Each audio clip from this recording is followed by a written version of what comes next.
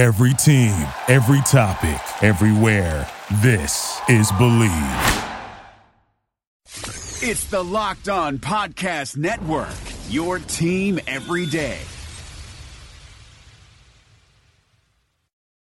It's the Locked On Podcast Network, your team every day. Support for this podcast comes from Healthnetics. Do you have nagging aches and pains from your younger, more athletic days? Healthnetics CBD is a premium brand CBD that may help take care of aches and pains, as well as relieve anxiety and sleeplessness. Healthnetics products are all natural, THC-free, made in the USA, and undergo third-party lab testing to ensure quality and purity. All CBD is not the same. Order today with a money-back guarantee at healthnetics.com and use promo code SPORTS for 20% off. It's the Locked On Podcast Network, your team every day. It's the Locked On Podcast Network, your team every day. It's the Locked On Podcast Network, your team every day. It's the Locked On Podcast Network, your team every day. It's the Locked On Podcast Network, your team every day. Right now, join T-Mobile and get an unlimited family plan with Netflix included, so you can watch in more places than ever before on your phone, tablet, or TV. Plus, buy one Samsung Galaxy S9 and get one free with 24 monthly bill credits, so you and your family can binge your Netflix favorites on your new phones. Call 1-800-T-Mobile or visit a store today. Unlimited data on their network. Video streams at 480p. Small fraction of customers using over 50 gigs per month may have reduced speeds. If you cancel, balance is due. Well-qualified customers. Full price. $720 plus tax. Finance agreements required. Netflix for 2 screens. Terms apply. What's better than this? Guys being dudes. Kyle, if that's true, I'm gonna die.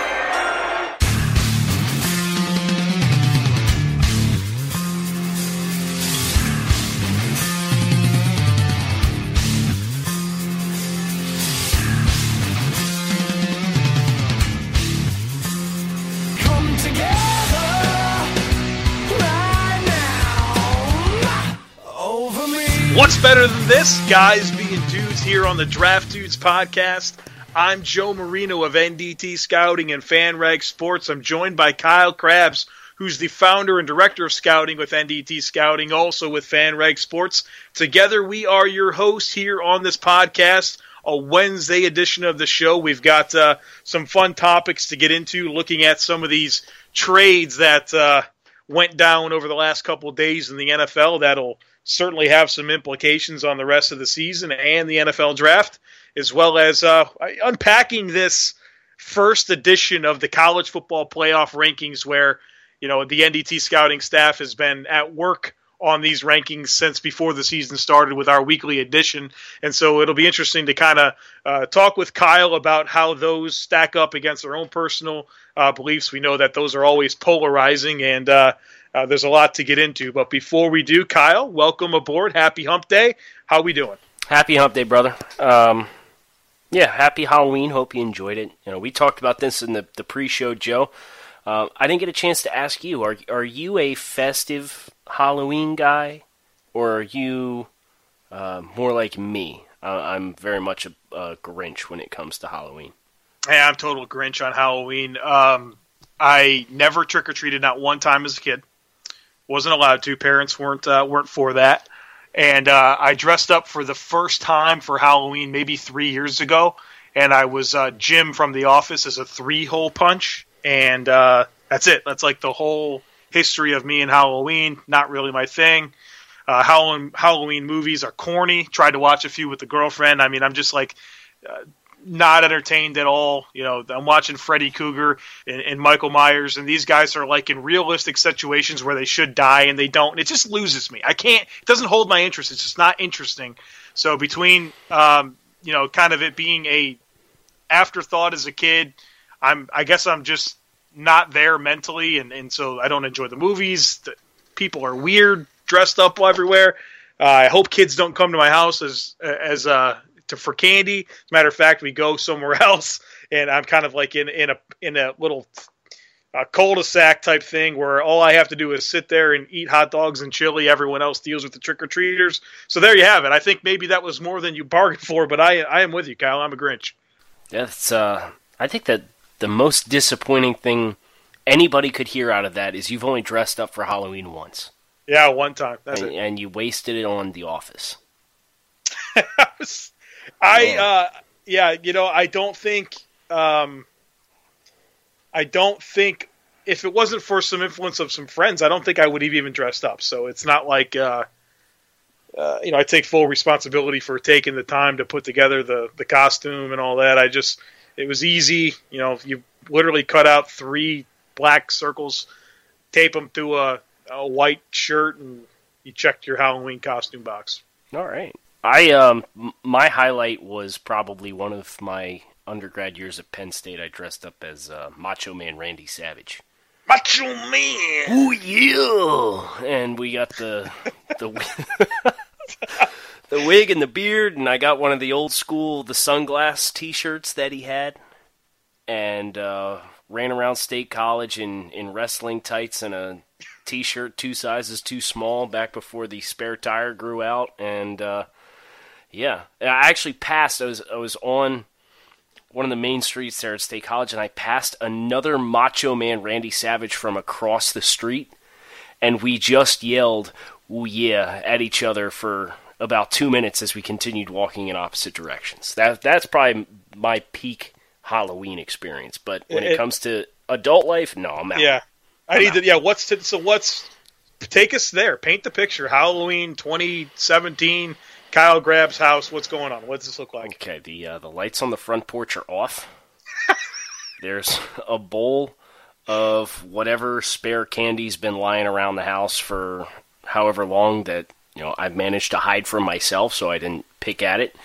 I throw it out on the porch with a note, and it's get something and get the hell off my lawn. It's like old man yells at cloud style. I'm not having it.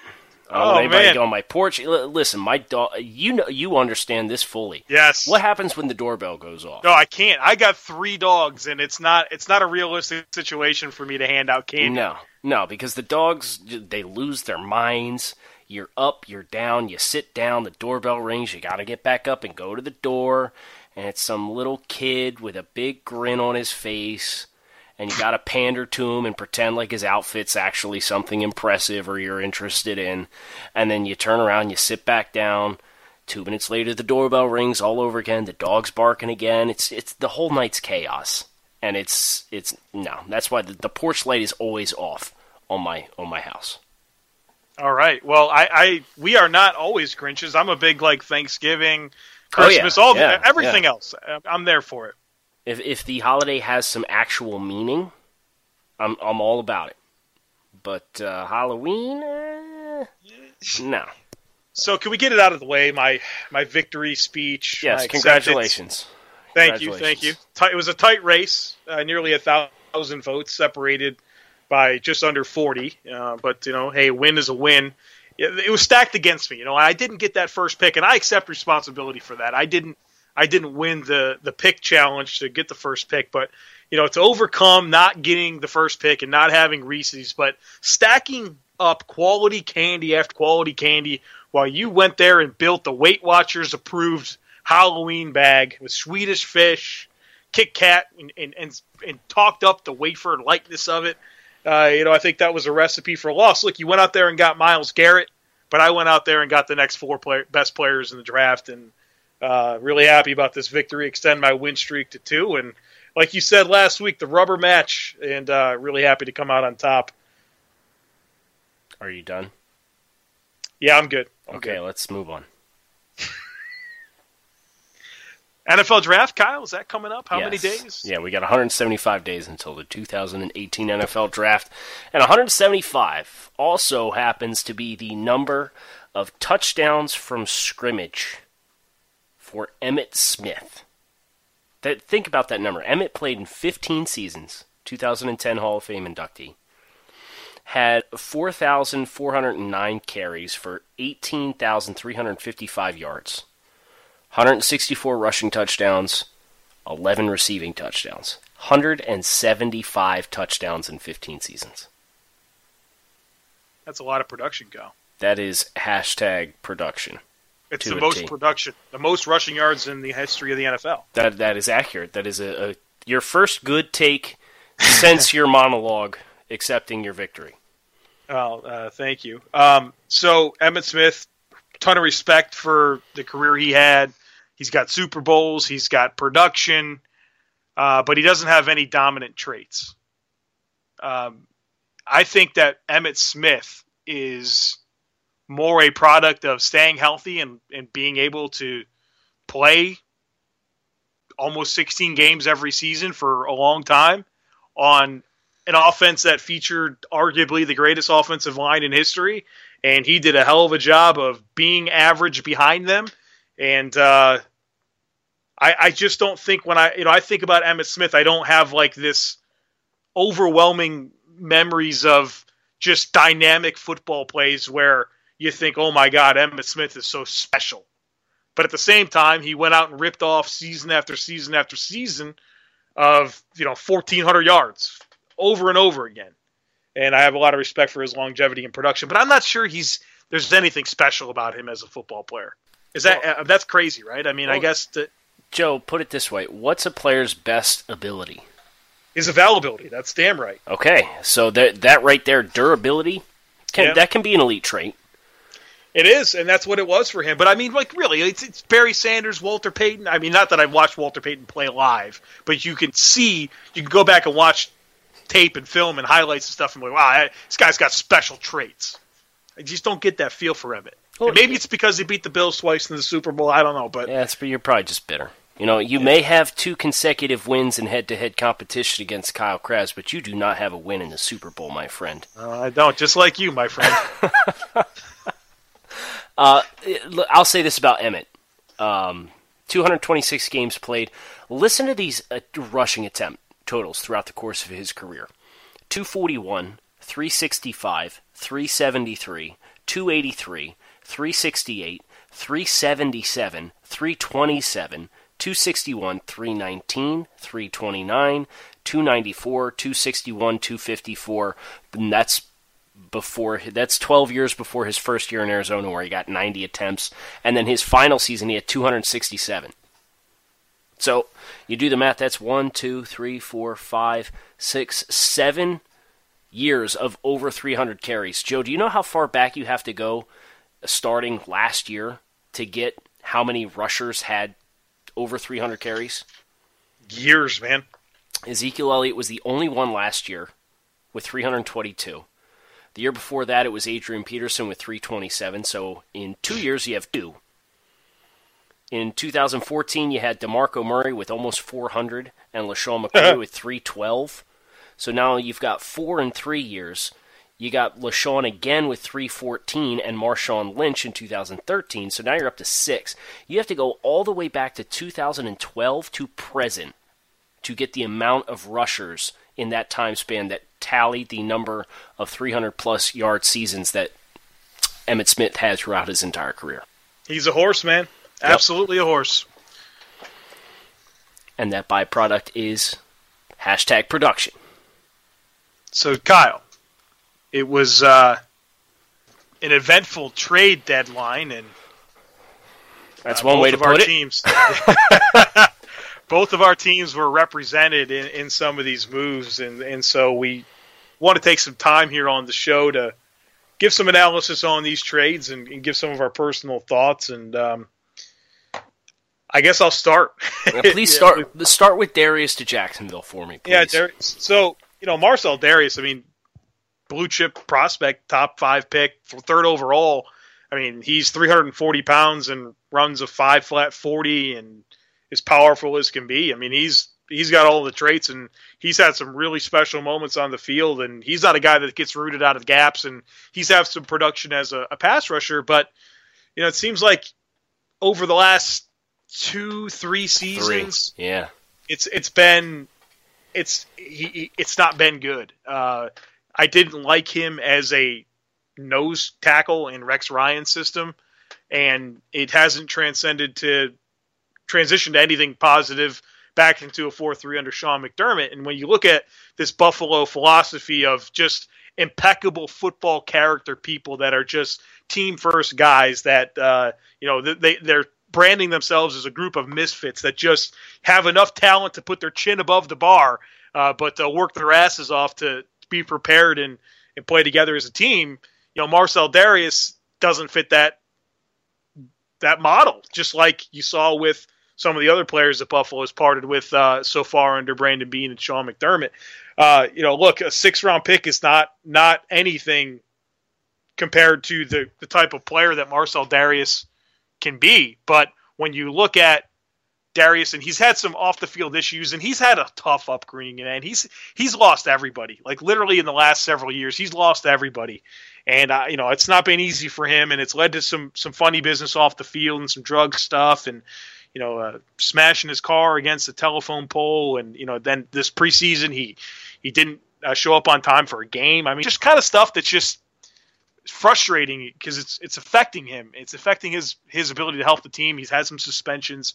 And you hope that for Marcell that this turns out to be a really good fresh start in Jacksonville where he's back with a familiar head coach and Doug Marrone, who he enjoyed some good seasons with. But for this Buffalo team, it was something where they had to move on. Even Kyle Williams, a stalwart on the team for years and years, said, look, a fresh start for Marcell is probably the best thing. Yeah, it's a loss of talent for Buffalo, but he didn't fit this locker room. And I certainly wish the best for Marcell because I think there's some personal stuff that he needs to get ironed out. Yeah, Joe, just to extrapolate on the struggles of Dareus the last couple of years, under Jim Schwartz in 2014, he hit 10 sacks. In 28 games since, he tallied 6.5. Yeah. He was credited with 33% of the snaps in Buffalo so far this season, so not even really getting on the field. I think if I look from the Jaguars' perspective, this is a low-risk investment. It can be a short-term investment because after 2018, they can cut him with no cap hit, no dead cap. Obviously, in the meantime, it's going to be a high-dollar investment because his cap hit for 2018's over $10 million. So I think the fit in Jacksonville for Dareus is pretty exciting when you look around and it's Malik Jackson and Yannick Ngakoue and Dante Fowler and Calais Campbell. That can be a really fearsome group of defensive linemen, and I think from Dareus' skill set, really just kind of letting him off the leash. I think he has as good a chance of restarting his career there as he does anywhere else. Yeah, it's Jacksonville.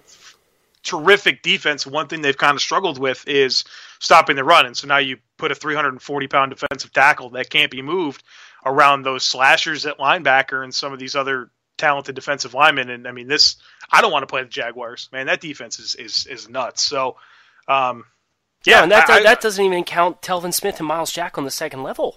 Yeah, it's sick. It's a sick group. Jalen Ramsey on the back end, AJ Bouye on the back end. I mean, just sensational group, man. Yeah, so let's talk about the Dolphins deal here on draft day. This one hurt me personally.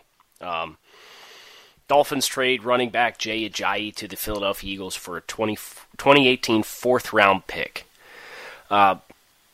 Eagles' perspective, again, much like with Dareus, it's a low-risk investment. They got control of Ajayi for a year and a half. You're getting a very high return for the capital that you gave up, and it's a low-dollar investment because he's on his rookie contract. He's a day 3 player. So bringing him in, they have LeGarrette Blount under control through the end of this season. So looking forward, you may have to pencil Ajayi in as kind of timeshare this year, but expect him to get full-time looks next year, and then they'll negotiate from there as far as how successful he is. Listen, from the Dolphins' perspective, I understand why they decided to do this. This is the second time in 2 years that Ajayi has butted heads with this coaching staff. 2016 season opener, they left him at home for a road game to Seattle because they were frustrated with him. And then, Armando Salguero of the Miami Herald reports after he got traded today, he was storming out of the locker room after wins because he was frustrated he didn't touch the football enough. And he butted heads with pretty much everybody there, but never really voiced it directly to Adam Gase.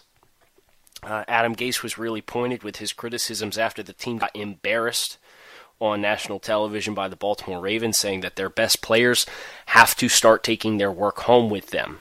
He's getting sick and tired of guys not knowing what to do and missing assignments. And these actions, and from some of the beat reporters that I follow, this seemed like a very direct statement at Jay Ajayi. So I understand why the Dolphins did it. But if you look at who they've got in the backfield, if you look at what they got in return, you look at how productive he was when things were in place in 2016, and you just didn't get great value for the player that you move. So I'm all for locker room culture and so on and so forth, but at some point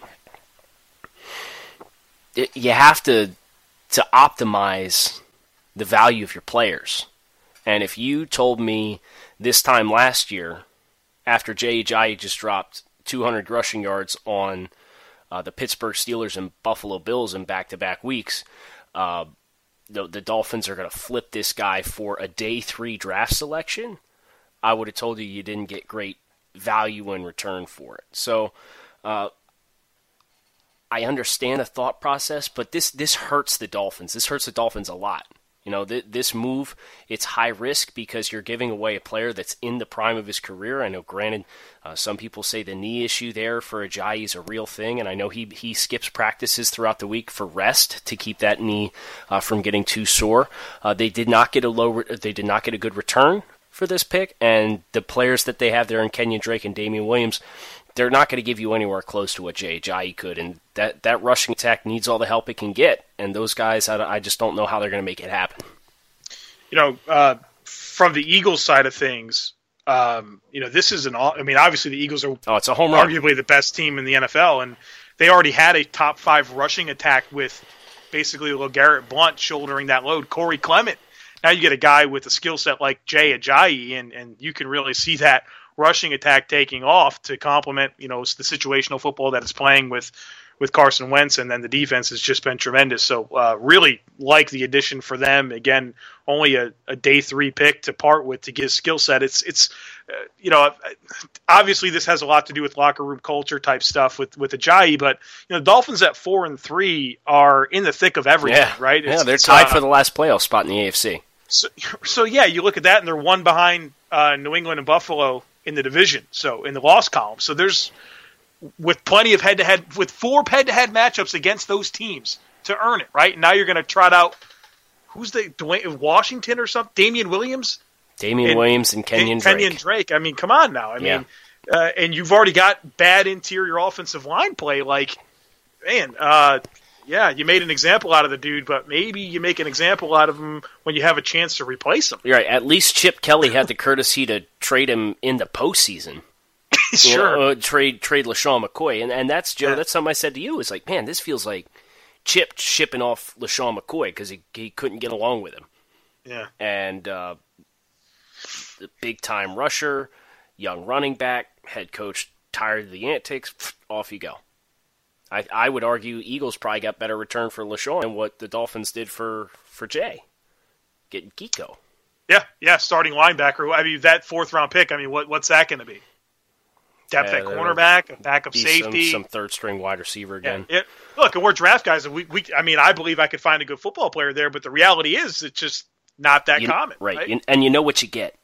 Any time you take a draft pick, you don't know what you're going to get to the same degree as what you know when you see a guy play at the professional level, and he produces at the professional level.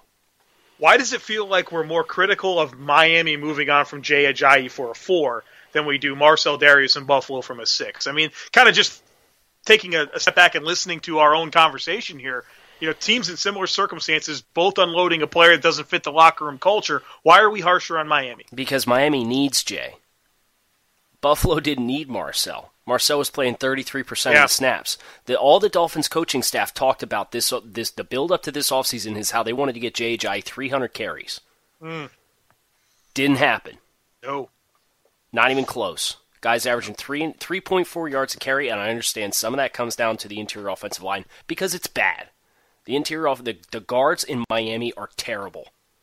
They're on like their fourth string left guard. They've had some injuries, but even still, you're rolling into a season expecting Anthony Steen and Ted Larson to compete for the left guard spot when the left guard spot's giving you problems for 6 years.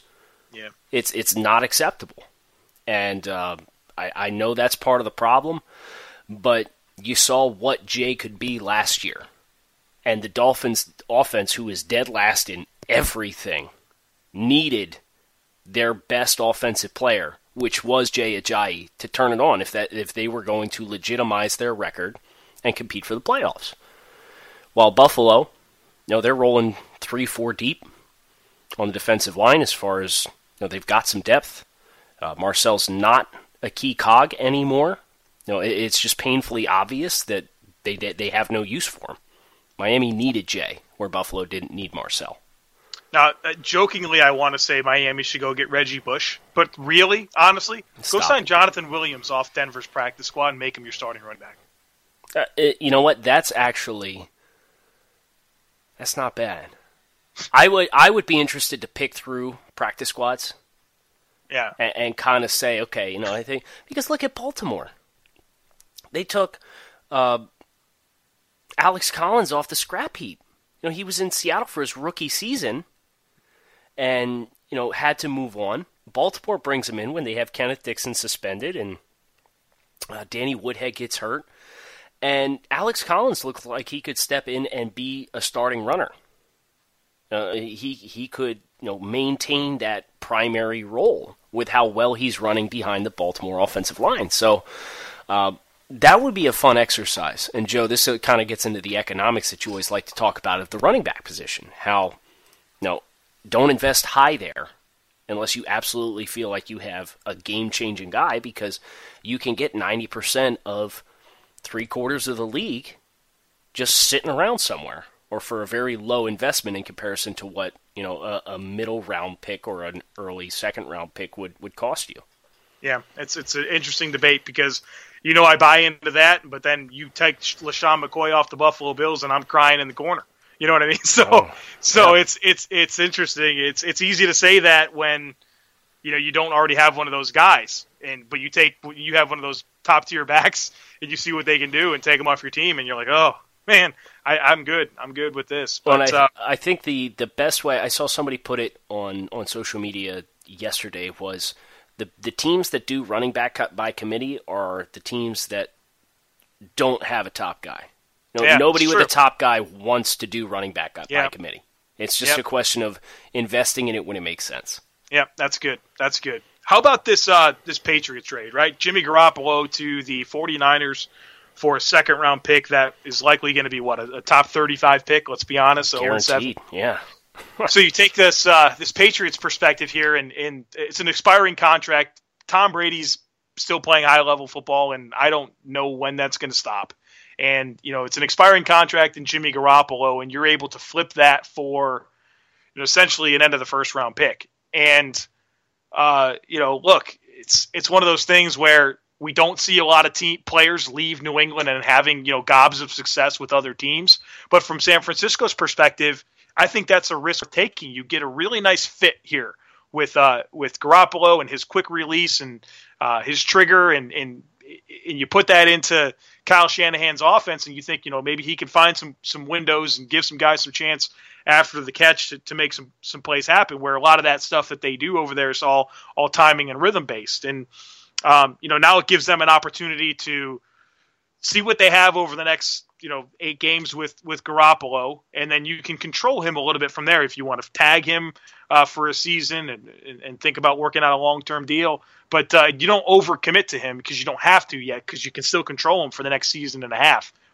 Even if you want to get crazy and do it 2 years in a row, you have that flexibility. And what that gives them a chance to do is, take a Saquon Barkley in the top 3, or trade back out of that and maybe get a king's ransom worth of draft picks and replenish what you gave up for Jimmy Garoppolo. So I like the flexibility that it gives San Francisco in several ways, and for New England to flip an expiring contract for a guy that's a backup on your team. It's not really ever probably going to be your starting. You're not going to have him next season. You're not going to pay Brady and Garoppolo. To get a top 35 pick is sensational. I think this is a really good trade for both teams. Yeah, this was the trade at the deadline that I felt both teams helped themselves with the most.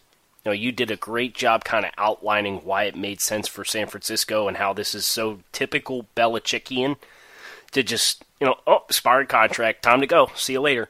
And I think the mentality of Bill when he was asked on Tuesday about the trade was really enlightening. He said after the Super Bowl, they had felt it was apparent that they were going to be sticking with Tom in the long term because he's showing no signs of a drop-off. So they were holding on for, quote-unquote, a king's ransom for Jimmy Garoppolo. And when it didn't happen, they decided to just maximize his value and take the best they could get for him. And when you put it that way, and you get a top 35 pick, and that's settling, that's just stone cold, man. It's a great example of how the Patriots run their program like a business, and that can be cold sometimes. But I do think for Jimmy going to work with Kyle Shanahan and being a chance to be the guy and get evaluated and caught up to speed on the offense over the course of the next 8 games will be good for him. So it's not like they shipped him off to Cleveland, the poor Browns. Man, can we talk about this trade for a minute, Joe? The trade that almost was? Sure. So Browns and Bengals agreed to a deadline deal at $355 to ship A.J. McCarron to the Browns for reportedly a 2018 second and 2018 third. And that just blows my mind altogether, that was the price for A.J. McCarron. And then the deal doesn't go through, and first it's reported that the Bengals put their paperwork in, but the Browns were too busy celebrating, so they didn't get their paperwork in before 4 o'clock. And then somebody comes out and says, well, actually, the Browns put their paperwork in, and the Bengals filed their paperwork, but it was the copy that only had their signature and didn't have the Browns side signed, so they submitted the wrong paperwork.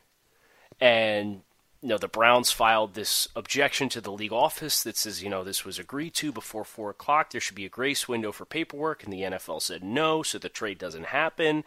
Is there any other franchise that this could happen to except the Cleveland Browns? No, it's unbelievable. It's almost like, man, just close the doors. It's done. you just can't. You're just an embarrassment to this league that doesn't have problems like this, man. Like, this just doesn't happen. Yeah. And that's, God bless it. That's horrible. You know what the irony is, though? It's a bad trade anyways. I was going to say, if in fact the Bengals were the ones that screwed this up, they screwed themselves. They pulled the Browns move, and they saved the Browns from themselves.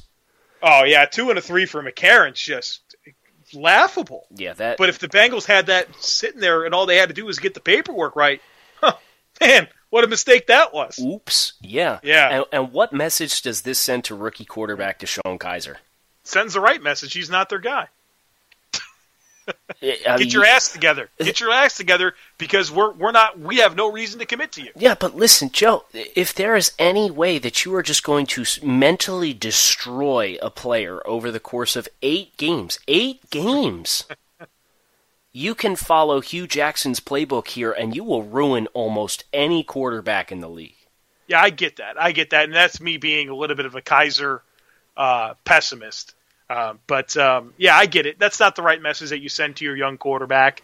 But at the same time, maybe it's a wake-up call on the flip side of things, because it's not going well for Kizer. He's priorities are not in the right spot. It seems right. So get it together. Yeah, if you're going to be the guy, if you want a chance to be the guy, get it together, because you're not showing us a whole lot that's making us have the warm fuzzies about you being our starting quarterback in the future. So, in summary, the 2017 trade deadline brought us the end of the a marking of the end of the DeShone Kizer era and the definitive end of the C.J. Beathard era in San Francisco.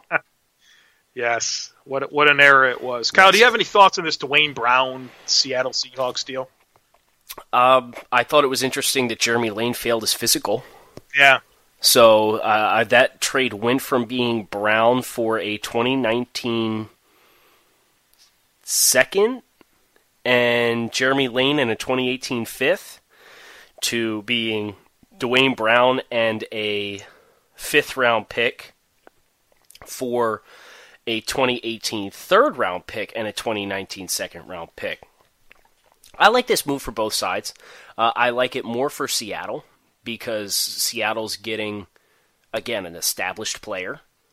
But I like it for Houston based on the return that they got, and I actually like it better for Houston without Jeremy Lane, where they get a third this year and a second next year. Yeah, I do too. That return for Houston, I think it is really fair for a guy that I believe is 31 and just held out. And, ironically, it was probably the fact that Dwayne Brown held out and Houston was kind of forced to play with somebody else there at that left tackle spot. And, they clearly felt good enough about the guys that they had there that, you want to be unhappy about your contract? Fine, go let somebody else pay you.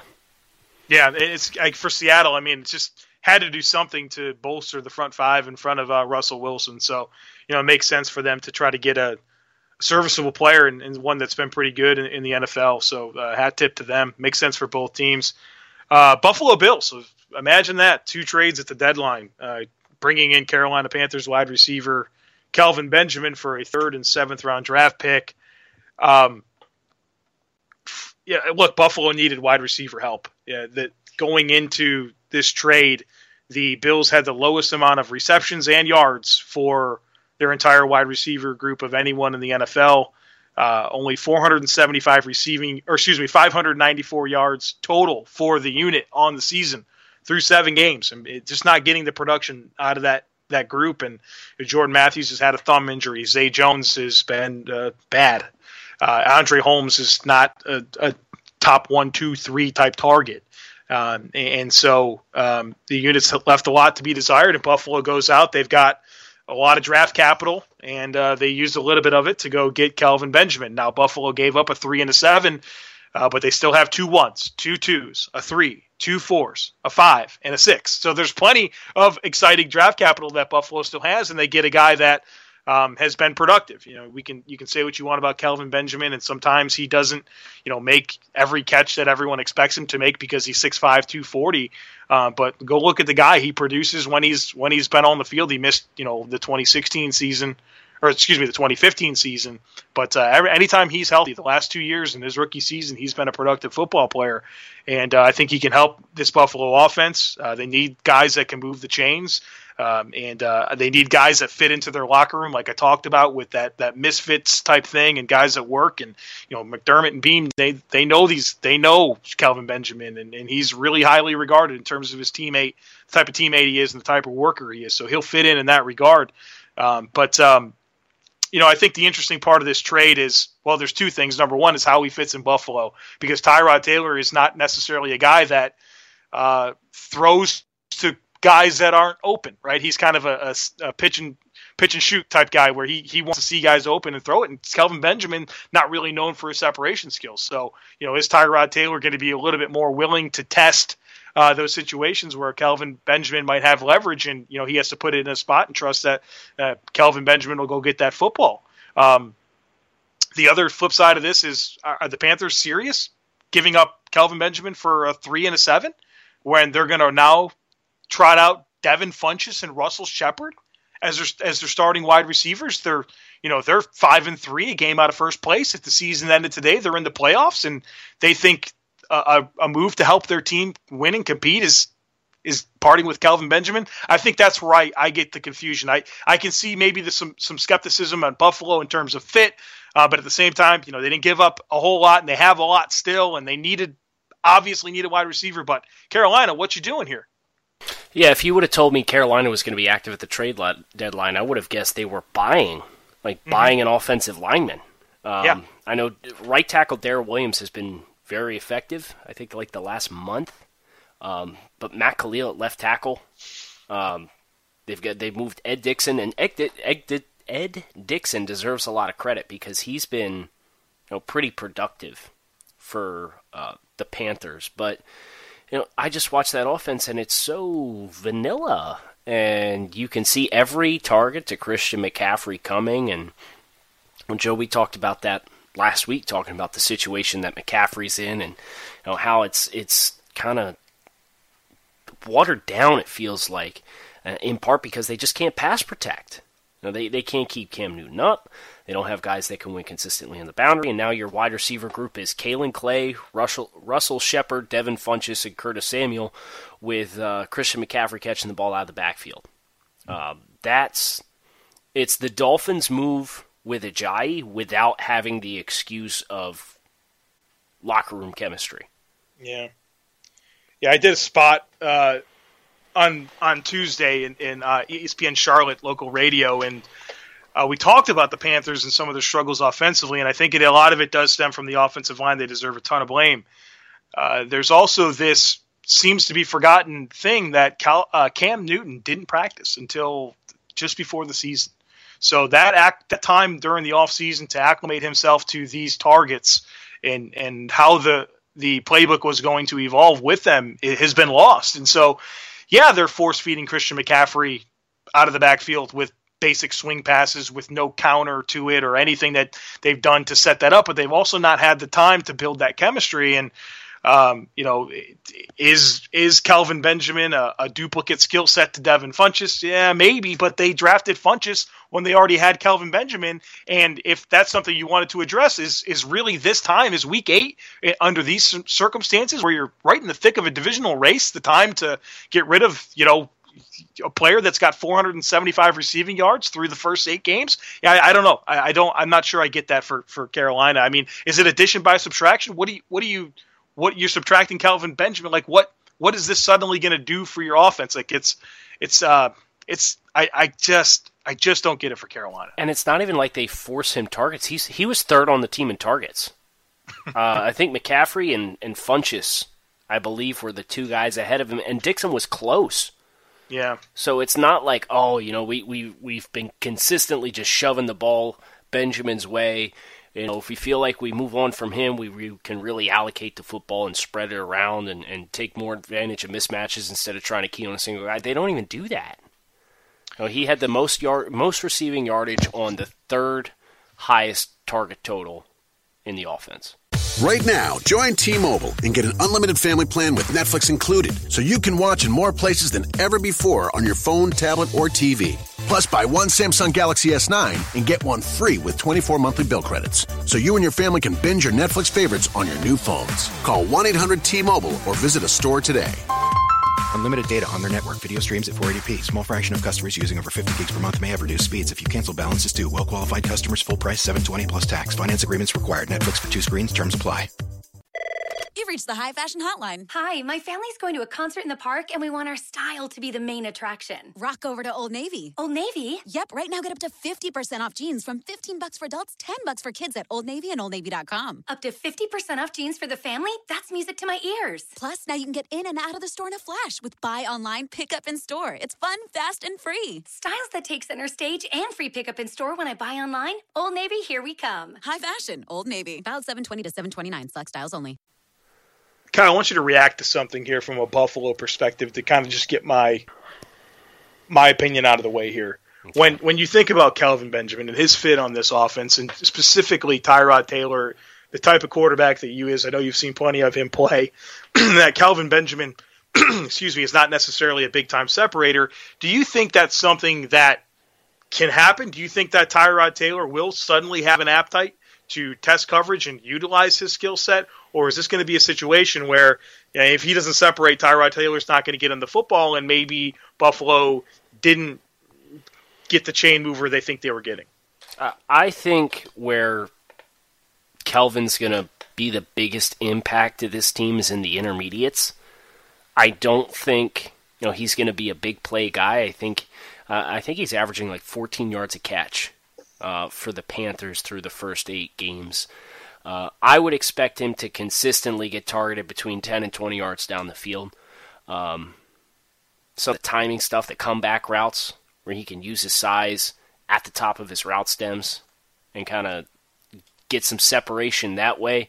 But no, if you're going to ask him to run a post route, he's going to have a guy in his back pocket, and I think that's going to be an adjustment for Tyrod. But at the same time, a lot of his receivers aren't getting separation right now anyway.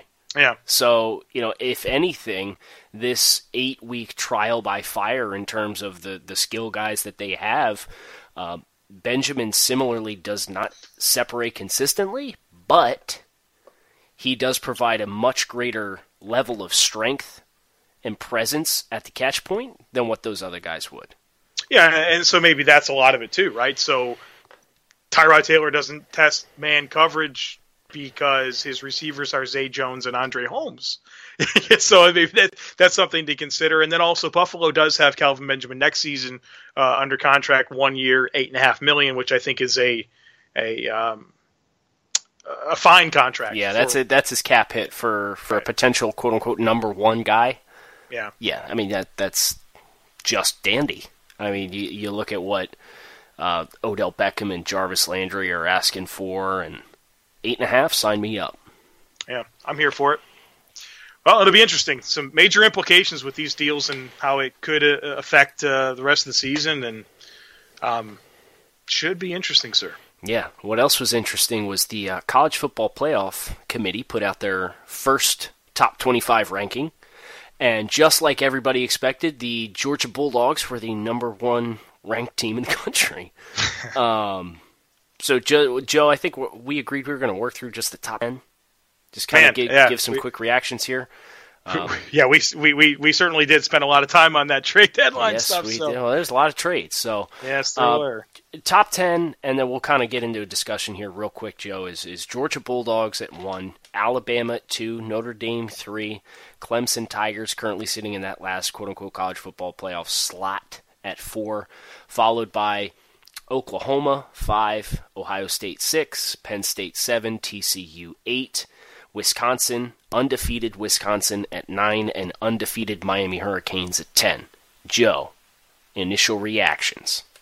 I think it starts at the top with Georgia being the number one team and Alabama being the number 2. Not that that matters, right? Because they're not going to play each other in that scenario. But it's something that when our staff submitted their weekly rankings, and we put those together to put the composite rankings out on a weekly basis, 3 of our 7 staffers had Georgia at number 1. So that's something that crossed my mind, but I didn't think it would actually happen with the committee. And it's interesting because between me and you, we were different there, and I had Alabama 1, you had Georgia at 1, and so right off the bat, I want to kind of get into that why you went with Georgia and maybe why I went with Alabama. And for me, it comes down to Alabama hasn't played a close game all year. I don't think they don't have the quality win over Notre Dame that Georgia has, but they haven't played a close game. They've been dominant. And, I could see why somebody would have Georgia, but, just the fact that the closest game Alabama's played has been an 8-point win over Texas A&M, and nothing else has been even remotely close, has me going more towards Alabama as number 1. And for me, it was really just the quality of the schedule Georgia has played so far. The win over Notre Dame. A tough road win against a team that ended up being slotted number 3. A 1-point win there early in the season. The fact that this Fromm kid at quarterback, they don't let him push the ball down the field all that often, but man, he's really good. And if I'm looking at that offense, okay, you got a multi-layered running back committee there, just like you do at Alabama. You've got a bullying offensive line up front, just like you do at Alabama. The quarterback play. For me, quarterback play was a big separating factor looking at the two, and it's pretty incredible with this kid being so young. Fromm has looked very good. He's already a better passer than what I see at Alabama, so that extra layer in their offense, but between that and the resume that they've built to this point with a quality road win against a top 4 team and those were kind of the reasons why I trended towards Georgia right now sitting in the top spot. Yeah, and unfortunately that week 1 win over Florida State for Alabama is not it's not that impressive, right? It's in hindsight, Alabama would be favored by over 20 points if they played this week. So they have big games. LSU coming up this week, a primetime game, both LSU and Alabama coming off a bye last week, so that'll be an interesting game. And then obviously the Iron Bowl at the end of the season where they travel to Auburn this year. So, have a chance to improve their resume, just like Georgia will, right? Where Georgia has a chance to play Auburn as well in the next few weeks. So it'll sort itself out. But I can understand the Georgia argument. For me, I'm just going to continue to roll with the Tide.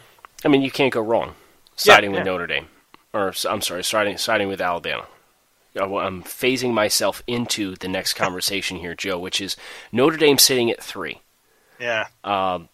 They've pounded the hell out of 2 good football teams the last 2 weeks in USC and NC State.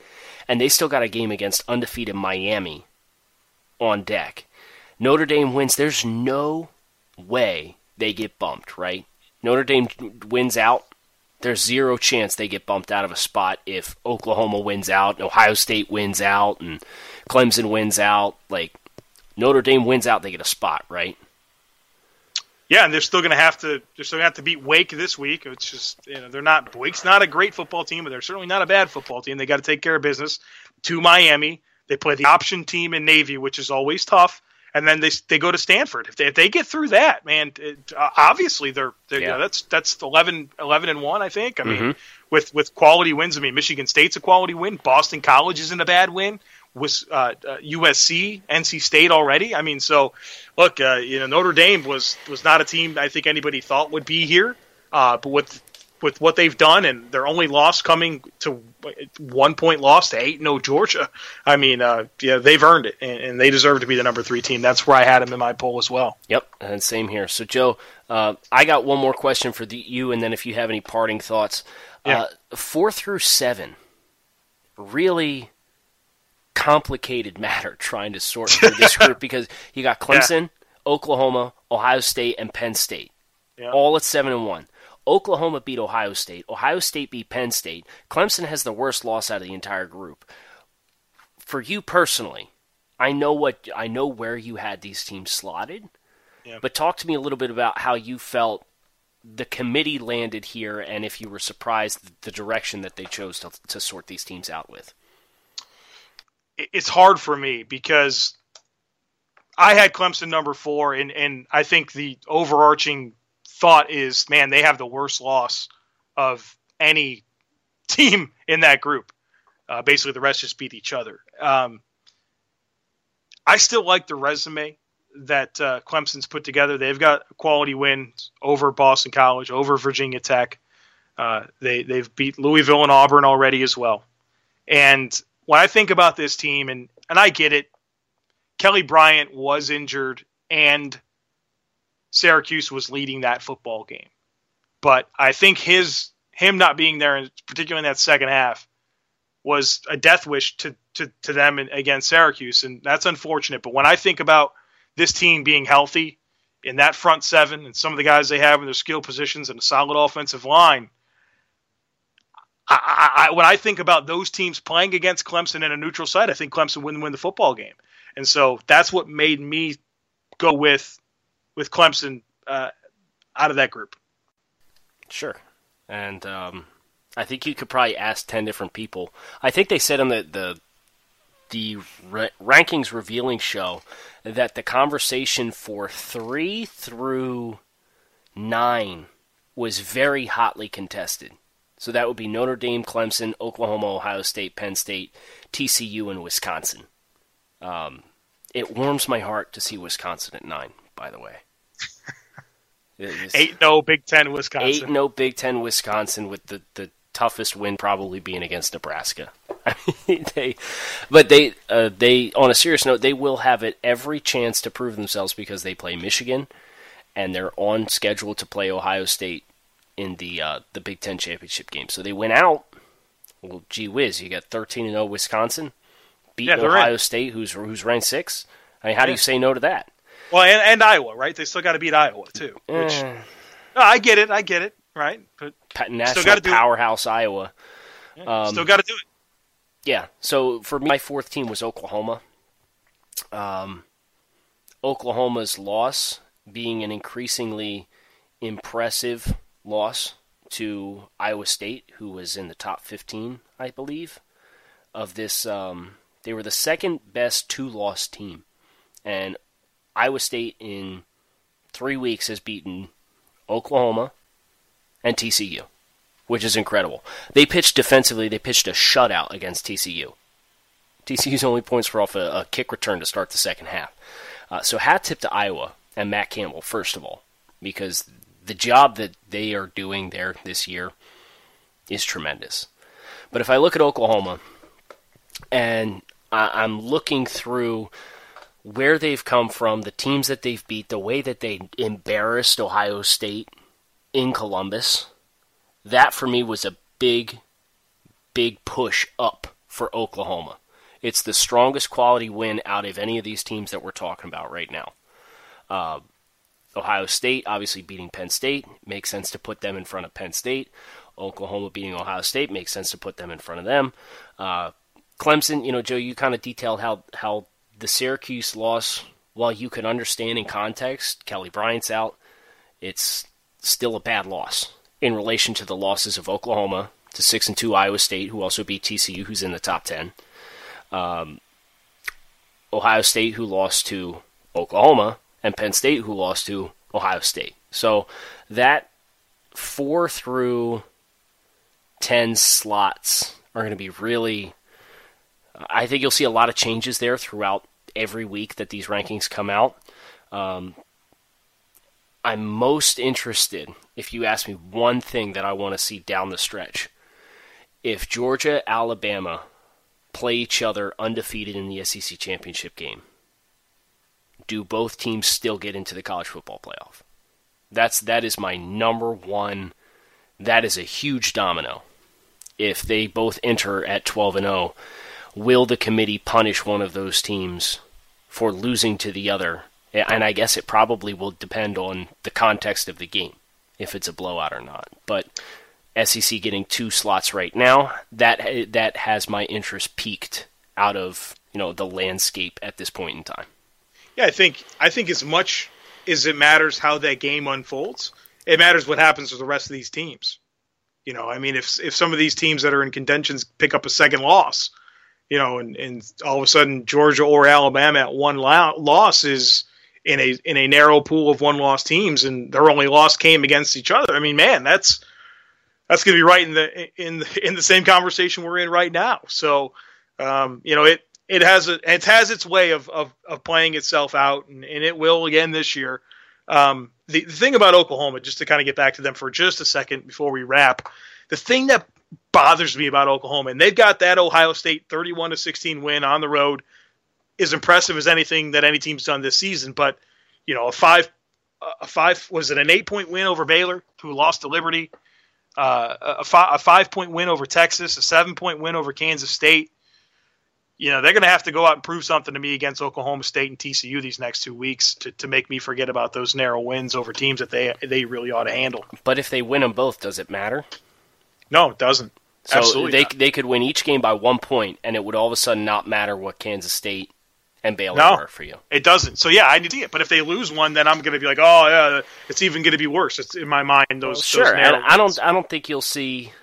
I mean, unless the entire field collapses, I don't think you'll see a 2-loss team in the playoff. No, yeah, I agree with that. So, I mean, was there going to be a 1-loss team that doesn't get in? That's a bigger question, in my opinion. Right. Yeah, I agree. Or is there going to be what about Wisconsin and Miami? I mean, so those 2 guys are hanging out back there, and we talked a little bit about the Wisconsin path, but Miami as well. I mean, if Miami goes out and beats Virginia Tech this week, Notre Dame the following week, and then handle their business against Virginia and Pitt, and then they play for the ACC championship against Clemson or North Carolina State. I mean, geez, they're right in the mix too. So, well, if they run the table, then they beat Notre Dame and Clemson. They open up two playoff spots. Each of those teams would have 2 losses.